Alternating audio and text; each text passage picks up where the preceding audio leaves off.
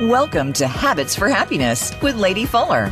The path to happiness is paved with healthy habits. We spend much of our lives searching for happiness when the key we're looking for is right there inside of us. We can discover that key through habit change, which you're about to learn about. Now, here is your host, Lady Fuller. Welcome to Habits for Happiness, the show where we discuss habits you can employ in your daily life to make you happier. Here on Habits for Happiness today to talk about the habit of spending time in nature. One of my very favorite things is Lindsay Fauntleroy. Welcome, Lindsay. Hi, lady. Thank you for having me here. Yeah, thank you for being here. Well, let me first introduce you because you have a beautiful bio. And Lindsay describes herself, just everyone who's listening, as a soul medicine guru. And like that just had me at the beginning because it's such an amazing attribute and way to describe yourself. And here I am in beautiful Costa Rica, if you can see me on video here. And it's just apropos that we're talking about nature in such a gorgeous setting. So I love how the universe works. It always has our back if we're listening. So without further ado, Lindsay is a licensed acupuncturist and founder of The Spirit Seed, a school that offers personal and professional development courses based on ancestral understandings of health, humanity, nature, and the cosmos. Lindsay is a certified instructor for the National Certification Commission for Acupuncture and Oriental Medicine, as well as a facilitator of the Flower Essence Society's Global Practitioner Certification Program. Her approach to soul medicine emerged through 15 years of clinical practice, doctoral studies of Indigenous and African diasporic psychology, and her commitment to community wellness. Lindsay's 5-element flower essence remedies, the Elementals, are available nationally and internationally. So welcome. Yay, so thank you. Lindsay, so for listeners who are just like intrigued as I am about your bio, tell us like what led you here to today.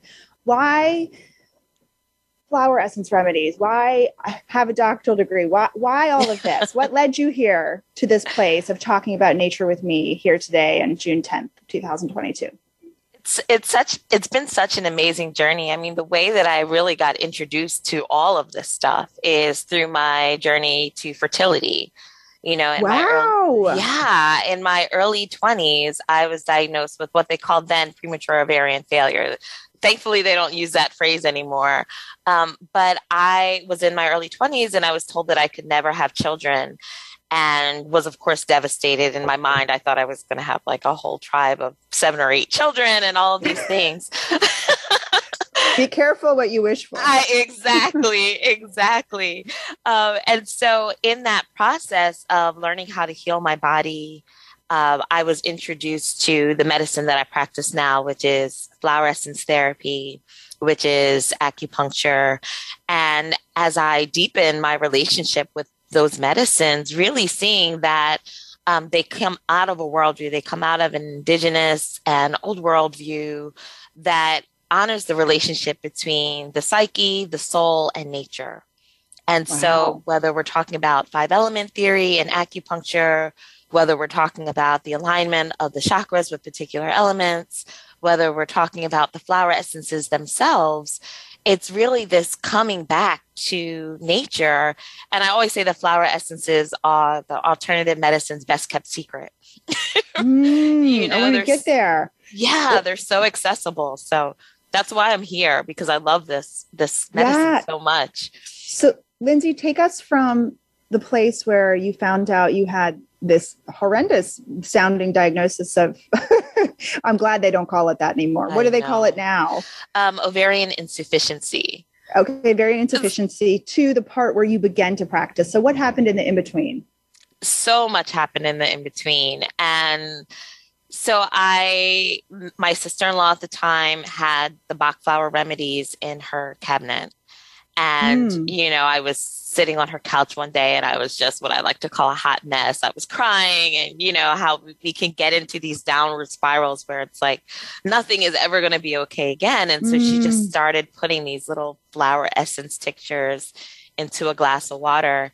And I felt this sense of calm and the sense of ease and the sense of, even though I can't necessarily control what's happening in my body, I'm still okay. You know, it was just inner knowing of feeling held, that at the time I didn't even really understand what that was or what flower essences were. But I will say in hindsight, and this is of course almost 20 years ago, that those flower essences were a catalyst, and I started attracting different resources to support my body, which included the acupuncture, included spiritual community, doing a lot of prayer in community for healing, that ultimately led to my daughter being born, conceived and Yay! born. Yes. So that's where I was trying to get to. Yes, we are here in the present. She's 15. She's dynamic. She's incredible. And she's a testament to this idea that everything changes. Our bodies change just like nature changes. Nothing is static, and so really tuning into that. And, one of the first books that I read in my journey was this book called The Infertility Cure, which was a book about Chinese medicine. And in the very first pages of that book, they say there's no such thing as infertility. And that right away captured my heart, because to have one set of doctors saying premature ovarian failure, your ovaries do not work, you will never, ever, ever, ever have children. And then to encounter this other medicine that says there's no such thing as infertility, there's only patterns. And you can align with these patterns. That was a game changer for me. So I started reading every acupuncture book I could find. And at a certain point, it occurred to me that if I'm going to read acupuncture textbooks, I might as well go back to school. And that's how that's how I ended up going into acupuncture school, with some support from the flower essences to help me align with that path. I love that. Okay, so tell us about your practice today. So you went from, being diagnosed with, this sort of infertility to finding these other ways of being that really described as a pattern, which I love this because, in nature, as I actually look at my own background, there is only patterns in nature. And I've read some studies that said our brain really loves nature, because the way that our brain is organized, and actually its shape, its physical shape, is similar to the fractals that we see in nature, the way that plants are organized. And so it gives us a sense of calm. So tell us, here we are again in June of 2022, and you are practicing what? You have so many certifications. What is your main practice? So I call my practice soul medicine. Okay. And the way that I describe it is that, our physical health, we all have different physical constitutions. There's so much out there in the Western world about how to take care of our bodies, sleep, there's different dietary theories, there's different exercise theories. There's so much out there, and we can all kind of choose our own adventure in terms of our physical body. And then on the other side of the spectrum, there's our spiritual life. And we all have a different relationship with the divine. We all have different religions. We all have different spiritual practices.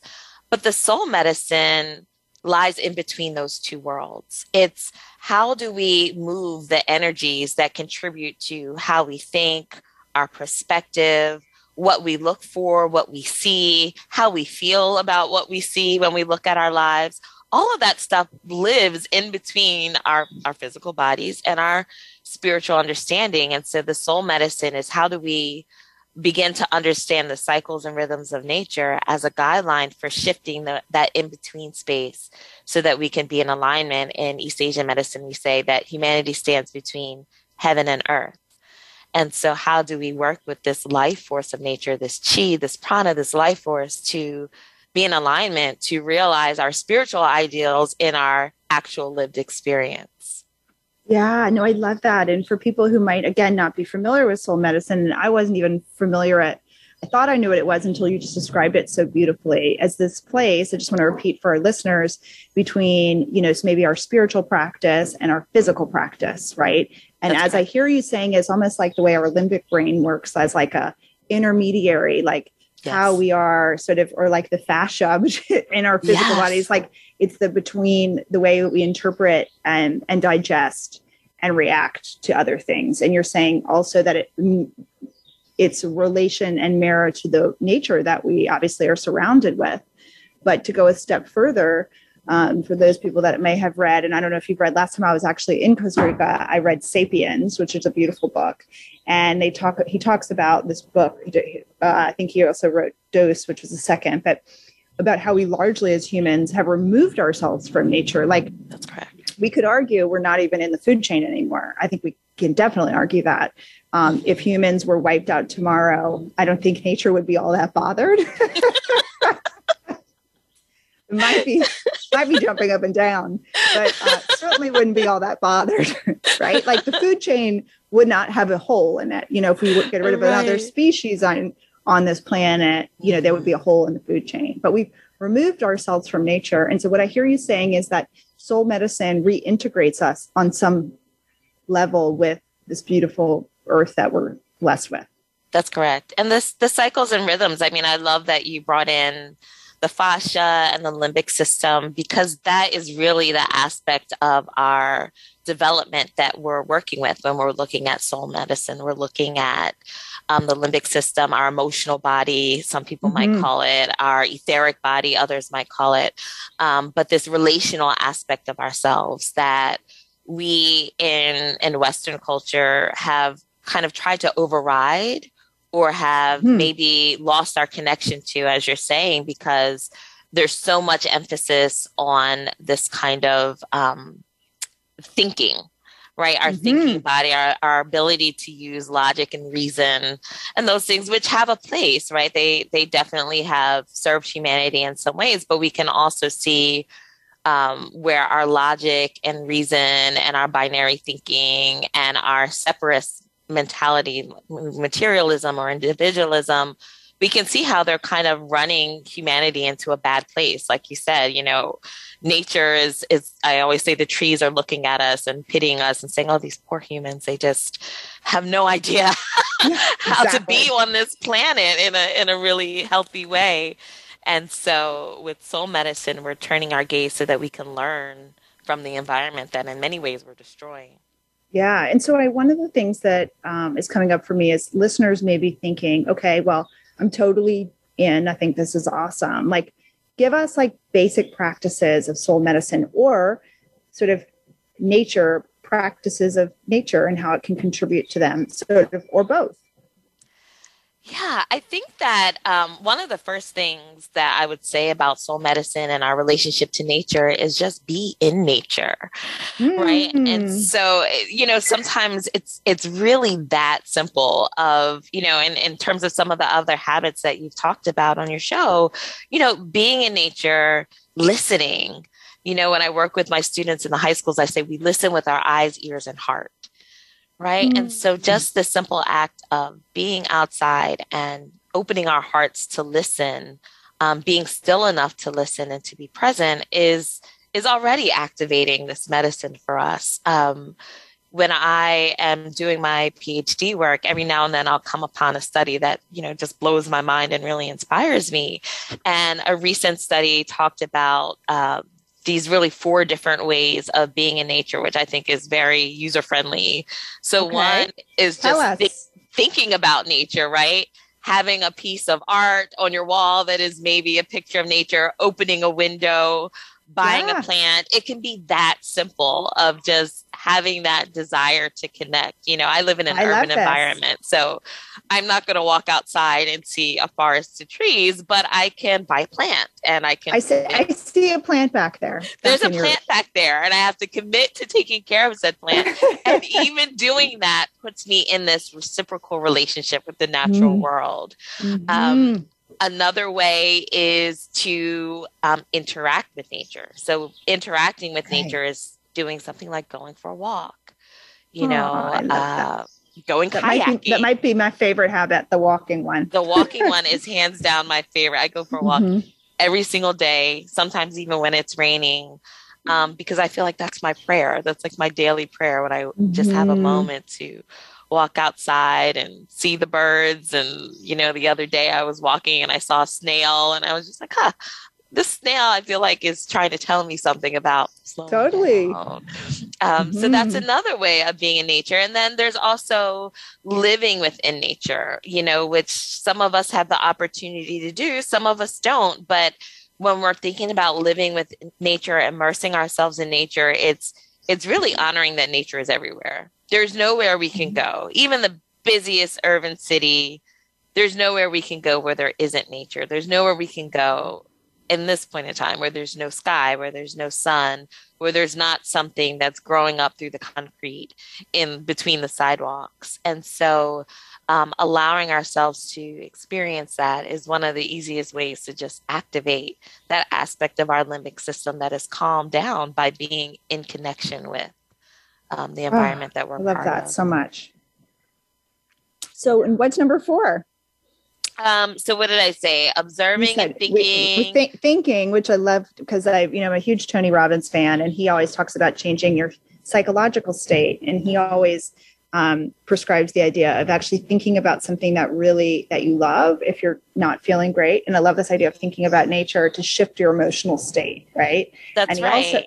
And then his second thing is he also talks about physiology, that we oftentimes need to be in motion to move energy through our bodies, right? Because the energy gets stuck. And what you said earlier before you talked about these beautiful 4 states, and is that we're mainly living sort of like this neck up life. We're not living this like fully embodied life. And in my practice, I like people to think about living a neck down life. Like we've done enough thinking, we've probably done enough thinking for a couple of lifetimes. Like it's time to turn the brain off and go neck down, right? Because our heart and intuition is where like our answers live, right? Like the body knows well before the brain does. And absolutely, I often tell people too, that if we, I coach a lot of CEOs and executives, and I always say, working longer hours likely is not going to get you farther, which is, what we are sort of conditioned to do. But this idea of spending time in nature, oftentimes we can hear, so this is your point too, we can hear the answers to many of the questions that it might take us 3 years at our desk staring at our email to solve. Right. And those answers could expand our, expand our careers well beyond the 12-hour days could. So that's something that I really, really, really love and I think is important. And then the third, living in nature. Well, if you can see me on video, I'm currently living in nature. I'm in a bamboo house, which is basically like we were joking, like a boat. It's like we're outside. So a boat in the jungle, and you'll probably see a monkey come through at some point. But living in nature it's so good for nervous systems. I know for me here, my nervous system is definitely at peace. Calmer. Yeah. So what's number 4? So we have thinking about nature, which could include guided imagery, right? Bringing a landscape into our mind's eye, interacting or perceiving nature. I'm sorry, it's the second one, which is perceiving the natural world around you. Interacting with nature is doing something that involves, I think that speaks to the embodiment. It's doing something in nature. And then the last is total immersion, living within nature. Oh, okay. Is the fourth. Yeah. Is the fourth. Got it. And where does like pets fall? Because people might be thinking like, I have a dog and interacting. Is that interacting with nature? I would say that's interacting, definitely. Yeah. Okay. Yeah. Interacting, it to me, it comes down to reciprocity. Right. So when we're interacting with nature, it's this give and receive. It's this idea, I think one of the challenges with the Western mindset, the consciousness that has us living in our heads, right, is that it separates. Its nature is to analyze and to discriminate and to separate things from one another. And so when we're talking about living in reciprocity, we're talking about this give and take, that it's not about extracting from nature. It's not about, okay, I'm going to use this one little component of this herb and I'm going to only use that component and ignore the rest of the plant, but really reciprocity, meaning that if I walk past a tree and I see a piece of trash, I'm going to pick up the trash. If my pet is, jumping up and down and giving me lots of love and affection, I'm going to return that love and affection. I'm going to feed them. I'm going to care for them.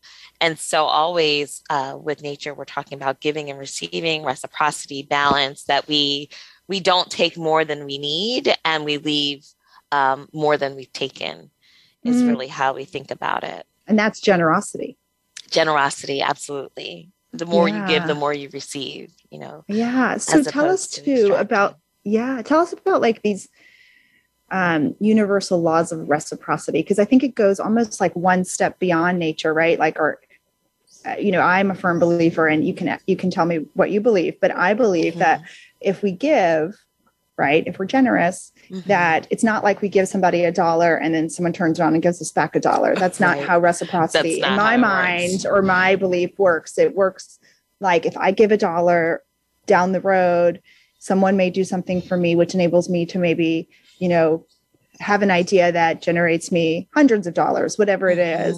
And it may just look different. It may just be an act of kindness or goodness, but that the more that we understand that we feel like, I hate to even, our bucket, so to speak, of generosity, the more that our buckets are full, just not even by forcing or fixing, just by allowing. Right. I think that, one of the concepts that I was introduced in terms of reciprocity comes out of one of the African spiritual traditions, and there are many. And there's this deity that's called Ma'at, right? And we see this deity as this winged goddess that is sometimes thought of as like the precursor to like more of a Libra archetype, this idea of the balanced scales. And so it's exactly like you said, it's not transactional in terms of I give this and I get this exact thing back, but it's more this universal idea that the universe or the divine or God or however you conceive it is constantly trying to find harmony and balance so that each of his creatures gets exactly what is needed. So I might give $1 to someone because they need $1. And later on, I might need 50 cents or I might need $50,000. And that reciprocity is going to give me what I need in that moment. I think of it in terms of abundance. I think about it as an orb spider web, right? Where we're each, we're each one little thread in this tapestry of this web. And whatever you do is going to affect that web. But also that if I'm in alignment with my purpose, with my destiny, with my path, the reason why I was given the privilege of coming on down here and having a body is that part of my responsibility is to uphold the integrity of this interconnected web. And the universe wants me to do that as well. So the more that I align with my purpose, the more that I align with community, the more that I align with generosity, the more the universe is going to give me, because it's almost like saying, oh, that one right there, that thread right there is really strengthening the integrity of our interconnection. And so that's our responsibility to align with the wholeness of this entire cosmos and universe and to feel the abundance that comes from that alignment. Oh, I love that. I read, that's beautiful and better depictor of what I was trying to say. So thank you so much for that beautiful explanation. But we're so aligned with what you're saying and what I'm feeling. It's like right there. I was reading this morning, this concept, this beautiful book, The Power of Attitude by this guy, Stan Toller. And he grew up in in West Virginia in a coal mining family. They had very little. But in this book, his father really had this idea and had really let him know that we are stewards of everything that the universe gives us, right? So that nothing belongs to us. And that if we believe that nothing, this computer that I'm talking to you on, the trees behind me, the house I sit in, if nothing belongs to us, then our responsibility, and this is what I hear you saying, so just correct me if this is correct, it's our responsibility to take care of those things while we're here, because we enter this world without them, right? And we leave this world without them. So they're just our things to take care of. And therefore, even the people in our lives, right? We have a responsibility and a sense of stewardship to those things. And so holding them with care, and that there's not, which led to the next point, is that, where in your soul medicine, how do you deal with scarcity? Because I think probably the number one thing that comes to mind is that for many of my clients come to me and there's a scarcity mindset, which for listeners, that would be there's not enough. Yeah. Usually money or love. There's not enough. And there's not enough good men and not enough good women, not enough money, not enough job opportunities, not enough stuff to acquire, not enough, right? And they're all worried. People come with these fears about losing, right? And I want to get to purpose after the break, because we will go to break in a little bit, but because purpose is a whole nother thing. But and I think to get to purpose, we have to first step into abundance, right? But like, so when people come to you and they're saying like, you know, they're very fear trodden about losing something. And ultimately all fear is based, in my opinion, in the fear of death, right? So there's like, in my mind, which can be sometimes binary, which is a bad thing, we've got love and we've got fear, and everything, every emotion, every state, every way of being comes from those two places. And so my big question, and we might be able to answer this after the break, maybe we'll even stop here, is for those that come with a fear-based mindset of there is not enough for me here, and I'm afraid of losing something I have or something I'm yet to have, right? How do we step from scarcity to abundance? And I'm going to go to break actually on that cliffhanger, everyone. Yes. How do we step from scarcity to abundance? Because in my mind, it's also how do we step from victim to creator, right? Yes. Because when we're in scarcity, someone has the potential to do something to us that makes us small.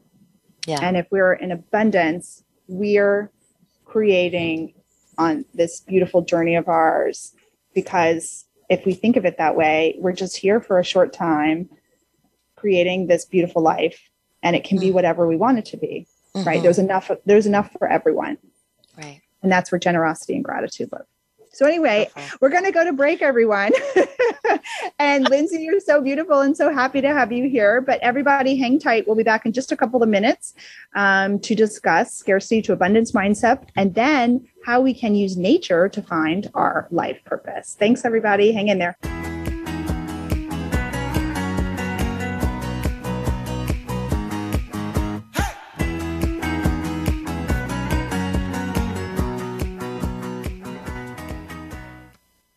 Become our friend on Facebook. Post your thoughts about our shows and network on our timeline. Visit facebook.com/Voice America.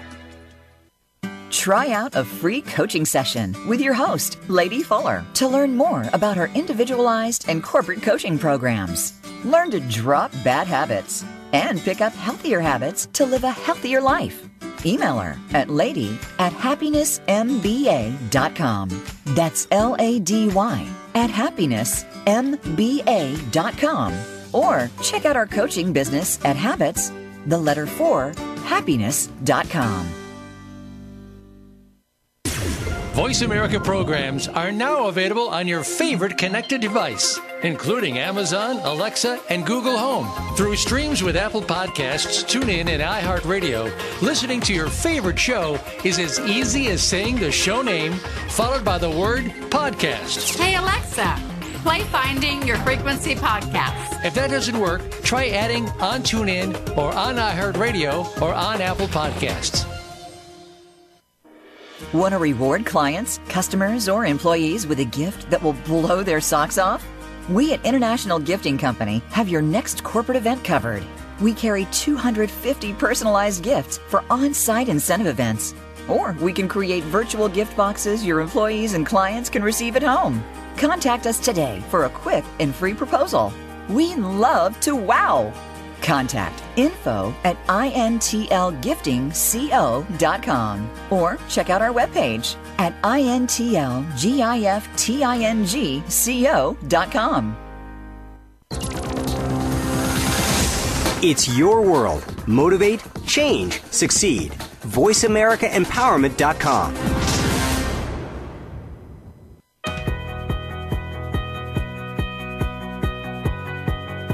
You are listening to Habits for Happiness. To reach the show today, call into 1-888-346-9141. That's 1-888-346-9141. Now, back to our program, and here again is Lady Fuller. Hi, everyone. Thanks so much for hanging tight and hanging in there. We're here with Lindsay Fauntleroy, a soul medicine guru, discussing the habit of nature. It's such a beautiful habit, Lindsay. Thank you for choosing it. And everyone, we were talking right before the break, if you were hanging in there with us, that this idea of how to move from a scarcity to abundance mindset. And just to qualify for that, everyone, I would say, before I toss it back to Lindsay, most of my clients come to me, even at the highest levels, worried and fearful about losing something or something they don't have yet. It could be also fear of something happening to them, an emotion, a situation. And when we are in scarcity, we have those fears. But when, in my mind, when we're in abundance as a coach, we know there's enough to go around. So tell us how, using this beautiful context of nature, how you have your clients and how you would recommend listeners make that shift or begin to make that shift. So one of the things that I love about the medicine that I practice and it being rooted in 5-element theory, which comes out of the East Asian tradition, is that there are 5 core emotions that every emotion that we experience comes out of. And those core emotions are each aligned with a particular element in nature. Tell us about these 5. So the 5 elements and their associated emotions, and then that will help me talk more about how we would address the scarcity, right? And so the water element is fear. The wood element is anger. The fire element is love. The earth element is roughly translated as overthinking and anxiety. And then the metal element is grief and loss. And so so much to unpack there. There's so much to unpack. And literally, I feel like we need a couple shows. We need a few shows, and I probably need a few more lifetimes to really understand the depth of the wisdom there. So when we're talking about fear and scarcity, that is what we would look at through the water element. We would look at both energetically, the meridians that are associated with the water element. They run through the back and the reproductive system. So as an acupuncturist, if someone is expressing a lot of fear, I would start by giving some acupuncture or acupressure to move that fear energy. And the other thing that is associated with the water element is this idea of lineage and ancestry. And so there's some unpacking that needs to be done around this country in the U.S. We could argue that it was founded based on fear and lack and survivalist mentality, right?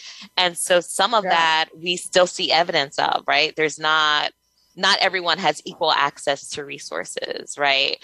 A lot of people came to this country to be exploited for their labor out of that lack mentality, out of that scarcity, out of that survival. So there is still some very real world inequities that many of us are facing as we deal with this lack mentality. It's part of our genealogical inheritance in some ways. So when we're dealing with that, when I'm seeing that in my practice, one of the things that I support my clients in doing is a little bit of their family history. What is their ancestral relationship to wealth?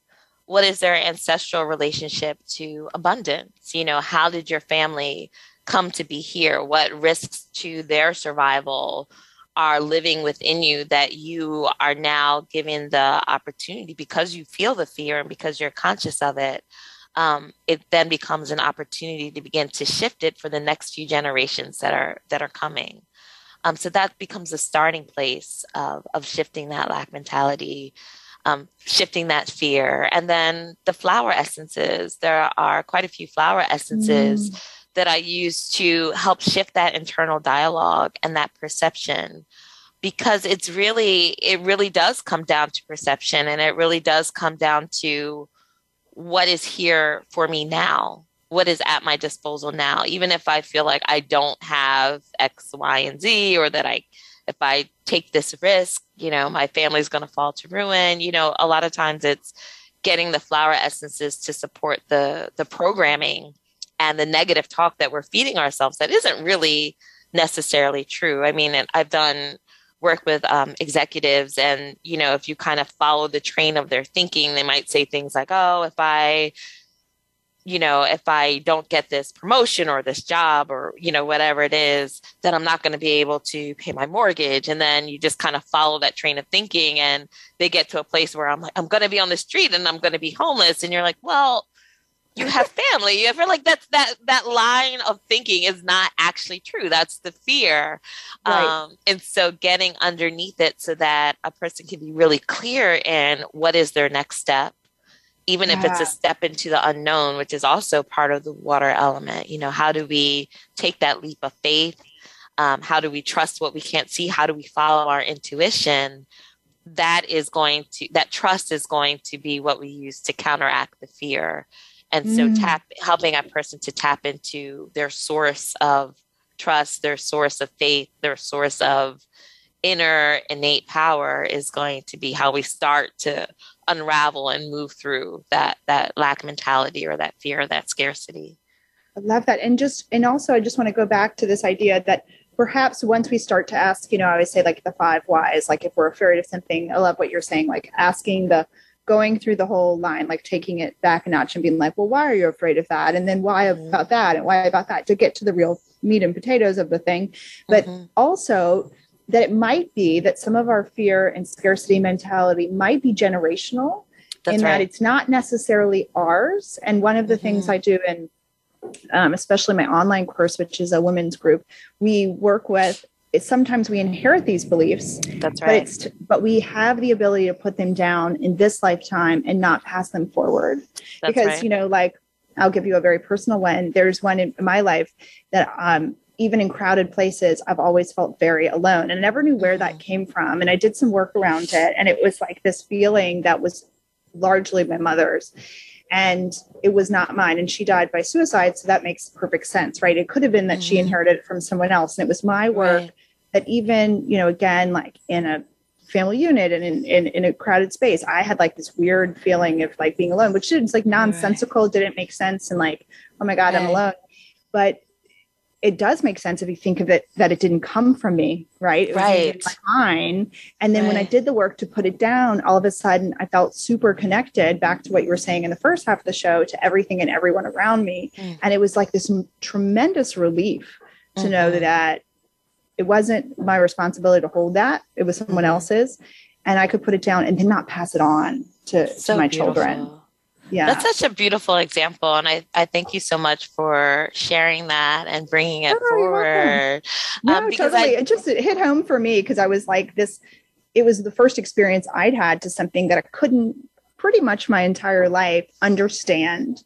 Right. And as I was teaching this work, it actually like came up for me. Like I was, well, obviously that's not mine because it doesn't even fit into the context of my life. Like it's like a puzzle piece. If you guys know it, I'm a puzzle fan. It just like doesn't fit in this puzzle that I'm creating. It doesn't make sense. It doesn't make sense. I can put it in another box. I can like relieve myself of it and move forward in my journey with the puzzle pieces that work for me. And I want to acknowledge, I mean, you're speaking of it so beautifully. And just to acknowledge that is such huge work to go in and to pick up the pieces of what has been passed down to us that doesn't fit and to shapeshift it, to make it something else. Like it's such big work, but it's such necessary work, especially as we're starting to, or trying to, or striving to undo the separation that we feel between ourselves as humans and the rest of the natural world, as we start to undo and repair some of the damage that has done to Indigenous people and Indigenous cultures, as we start to reframe what it means to be successful and interconnected, that there are some really big chunks of work that we have to dig into, and it's not easy, and it's not often pretty, and healing doesn't always feel good, and it's not linear. And so to be in this work, cha-cha, girl. It is. It really is. And sometimes, honestly, speaking for myself, I'm like, why do I even do this? I don't even want to do this work anymore for my own inner work, but to stay in it and to push through it. I do think that we see the abundance and the prosperity and the well-being that comes from fighting for reconnection, fighting for alignment, and staying in that work. So what's the cost if we stay stuck and don't do sort of our work as human beings, reconnecting with nature or, thriving ourselves?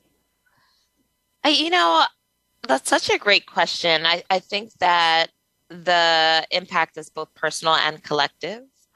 I think in our personal lives, we don't find the peace or the well-being that we might be seeking and we might try to find it in ways that are then damaging, and I think that we can see evidence of that, just looking on the news and seeing, some of the atrocities of man against man and, the violence and things like that, or, people who kind of sacrifice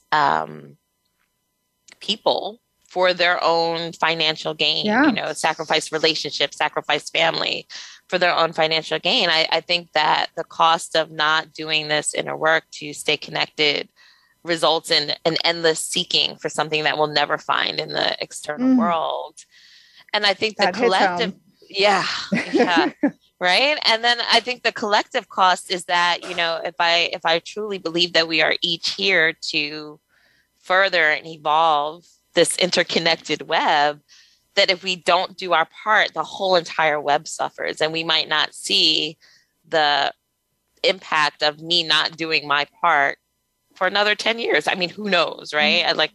I always say it's kind of above my pay grade, all of the interconnectedness is like, I can't really you see seem all pretty of woke. It. I don't know, but yes.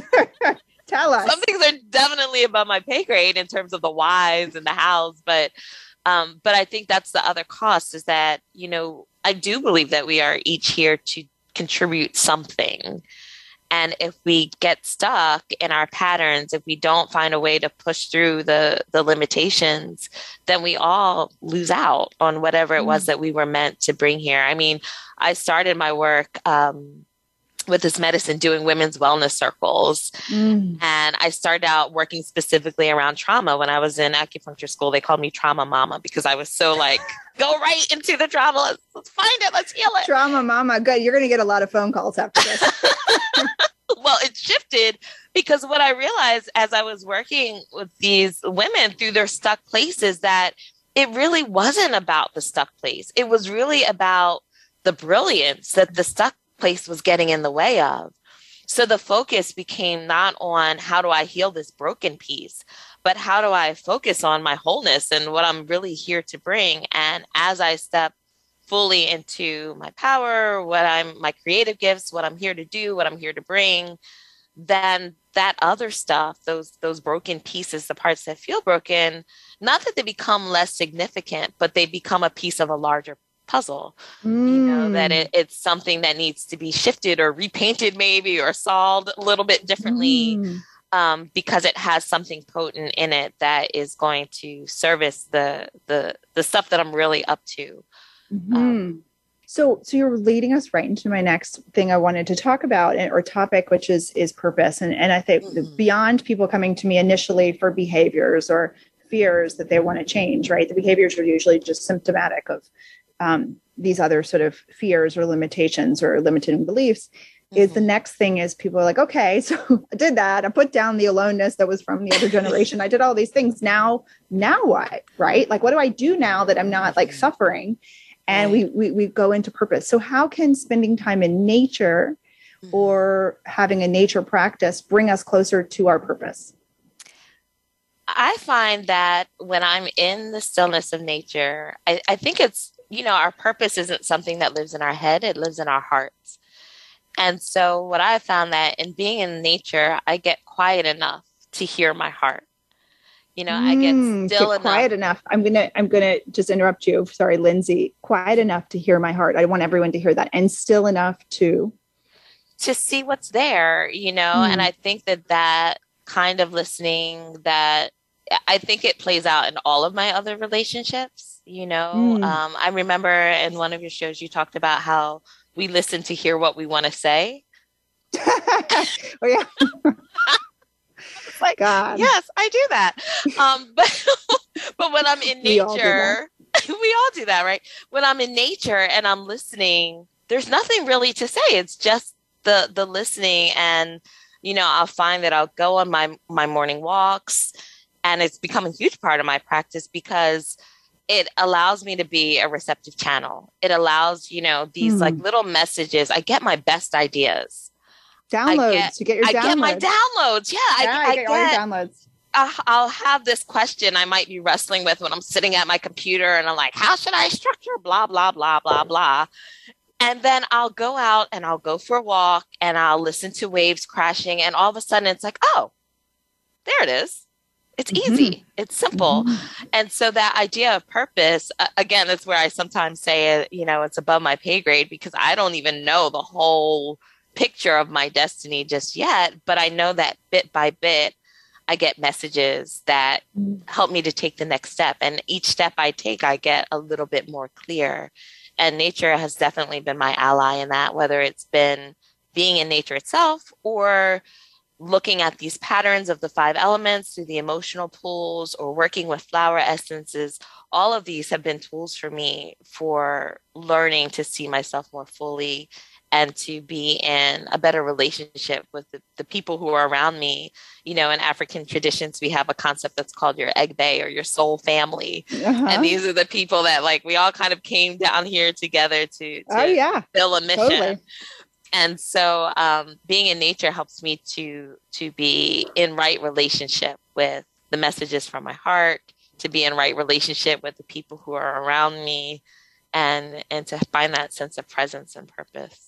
Oh, wow. And so what I hear you saying is that being in nature, the habit of being in nature allows us to listen with an open heart. Oh, yes. That's exactly, that's exactly Isn't it true? And can you tell us the name of the African concept about our soul family? In some traditions, it's called the egg bay. Okay. It's called the egg bay. And there's a movie, I think there's a Disney movie called Soul, actually. Oh, there is. Yes, my kids have seen it. I have not seen it, but I do love a Disney movie. It just let me just tell you, so much of my insight comes from either Disney movies or 90s hip hop. I don't know. It's just something about those two there you worlds. Go. Or a Disney movie about 90s hip hop. Or a Disney movie about 90s hip hop. I know. But yeah, it's this idea of, the folks that come down with you. Some people call it I call it my soul squad, my vibe tribe. Soul squad. I love that. Well, if you've read, I'm sure you have, but Many Lives, Many Masters, which was a book written, I think in the 1970s, maybe early 80s. And the concept in the book is that we live multiple lives. So you may believe in that, you may not. But the idea is that the people in our soul tribe, usually travel with us between lives. Yes. So there might be people that you encounter who you feel like there's this. When my son was born, the first thing I said, literally, I had a lot of morphine by this point because it'd been a bit of a journey. But you were tapped into a different consciousness. I was very chatty. But I did say the first thing I said I was like, I know him. And it was because I just had this, I've met you before, what I mean? And it could be the premise of the book is it could be that he was my, father, even he was my sister and I was a boy and he was a girl, whatever, but that these are souls of the people in our sort of tribe travel together. And that this usually isn't our first necessarily encounter. And that is true if we have people in our lives who feel like soulmates, but maybe they're just not in the right gender or whatever it is for us. Or it could be this concept, which I love, of twin flames. There's people who seem to mirror everything back to you. And maybe we have trouble even getting along with, but we can't let go of, right? There's also that concept. And so I think that it's important. And we also need to know, just like trees, aspen trees, which are my favorite trees, they live in a tribe, right? They don't live, they're not a singular entity, right? That we need others, especially now that we're coming out of it. I always say it's a very tender time because we're coming out of this very isolationist period of COVID, how much we need others. Yeah. We need others so much. I think that's so beautiful because there's nothing in nature that functions in isolation. Anything that is functioning independently is on its verge of dying, and so we as humans are also part of nature. We are nature. We're not just part of nature. We are in fact nature. And so, if the trees can't live independently, neither can we. We have to relearn how to be interdependent with one another and to lean on. It's hard. It definitely is hard. Yeah. I think that nature can model in some ways. A friend of mine has this exercise where she says, if you're in a relationship with someone and you're feeling some tension, she was like, imagine what kind of plant they are. And then imagine what kind of plant you are and see if that imagining, again, it's coming back to that study around perception of nature, right? What kind of new insight can you gain from just even perceiving ourselves through the eyes of plants? You know, and I've done that. I mean, I've been That's dating. A really good one. It's really good. It's really surprising sometimes what comes up. It's like, you know, you get in your mind's eye, like, oh, this person is a vine. I feel smothered. Or this person is an oak tree. I feel a steadiness when I'm with this person, that it kind of awakens us to understandings from our heart that we may not know consciously or have the language for, but we can receive the image through nature of what those relationships are. It's also kind of a fun exercise. Well, that is genius. I love trees. I'm a huge tree fan, and I always give all of my analogies to, you know, the roots and the fruits and the tree and the whatever. But I love this exercise. So ending on this beautiful nature exercise, tell us, how can people find more of Lindsay? Well, I am super excited to share that my book is coming out on August 8th. Woo, girl! And it's called In Our Element, Using the 5 Elements as Soul Medicine to Unleash Your Personal Power. So in the book, I go more in detail into how to work with the 5 elements, how to work with those emotions that I mentioned earlier, specific flower essences to use. So I'm super excited, and the book is going to come out August 8th, and my website for the book is inourelementbook.com. So that awesome. Is one way to find me. And then on that site, you'll also find links to classes that I have coming up. We're in the certification program. We're always teaching how to align with nature, how to be in relationship with the natural world, and use that and integrate that into our personal or professional healing work. So again, it's inourelementbook.com, and also on social media, you can find me at Lindsay Faunt. Lindsay Faunt. Okay. And that's on Instagram, Facebook, LinkedIn. And Twitter. Okay, great. And then when your book does come out in August, will you please send me the info so I can share it with everyone? I absolutely will. And our audience. So I would love to do that. And in closing, I just want to say thank you so much for sharing your wisdom. I mean, I could talk to you for hours. And you guys, please check Lindsay out. You want to work with her, check out one of her certification programs. And everyone, please wait with bated breath, as I will, for her upcoming book. And any more questions you have for Lindsay or myself, you can continue the conversation on our Facebook group at habitsforhappiness.com. And just remember, everyone, the road to happiness is paved with healthy habits, especially the habit of nature. So please listen next week for another riveting conversation on a powerful habit that can change your life. Thank you, everyone. And thank you, Lindsay. Thank you so much. Bye. Bye.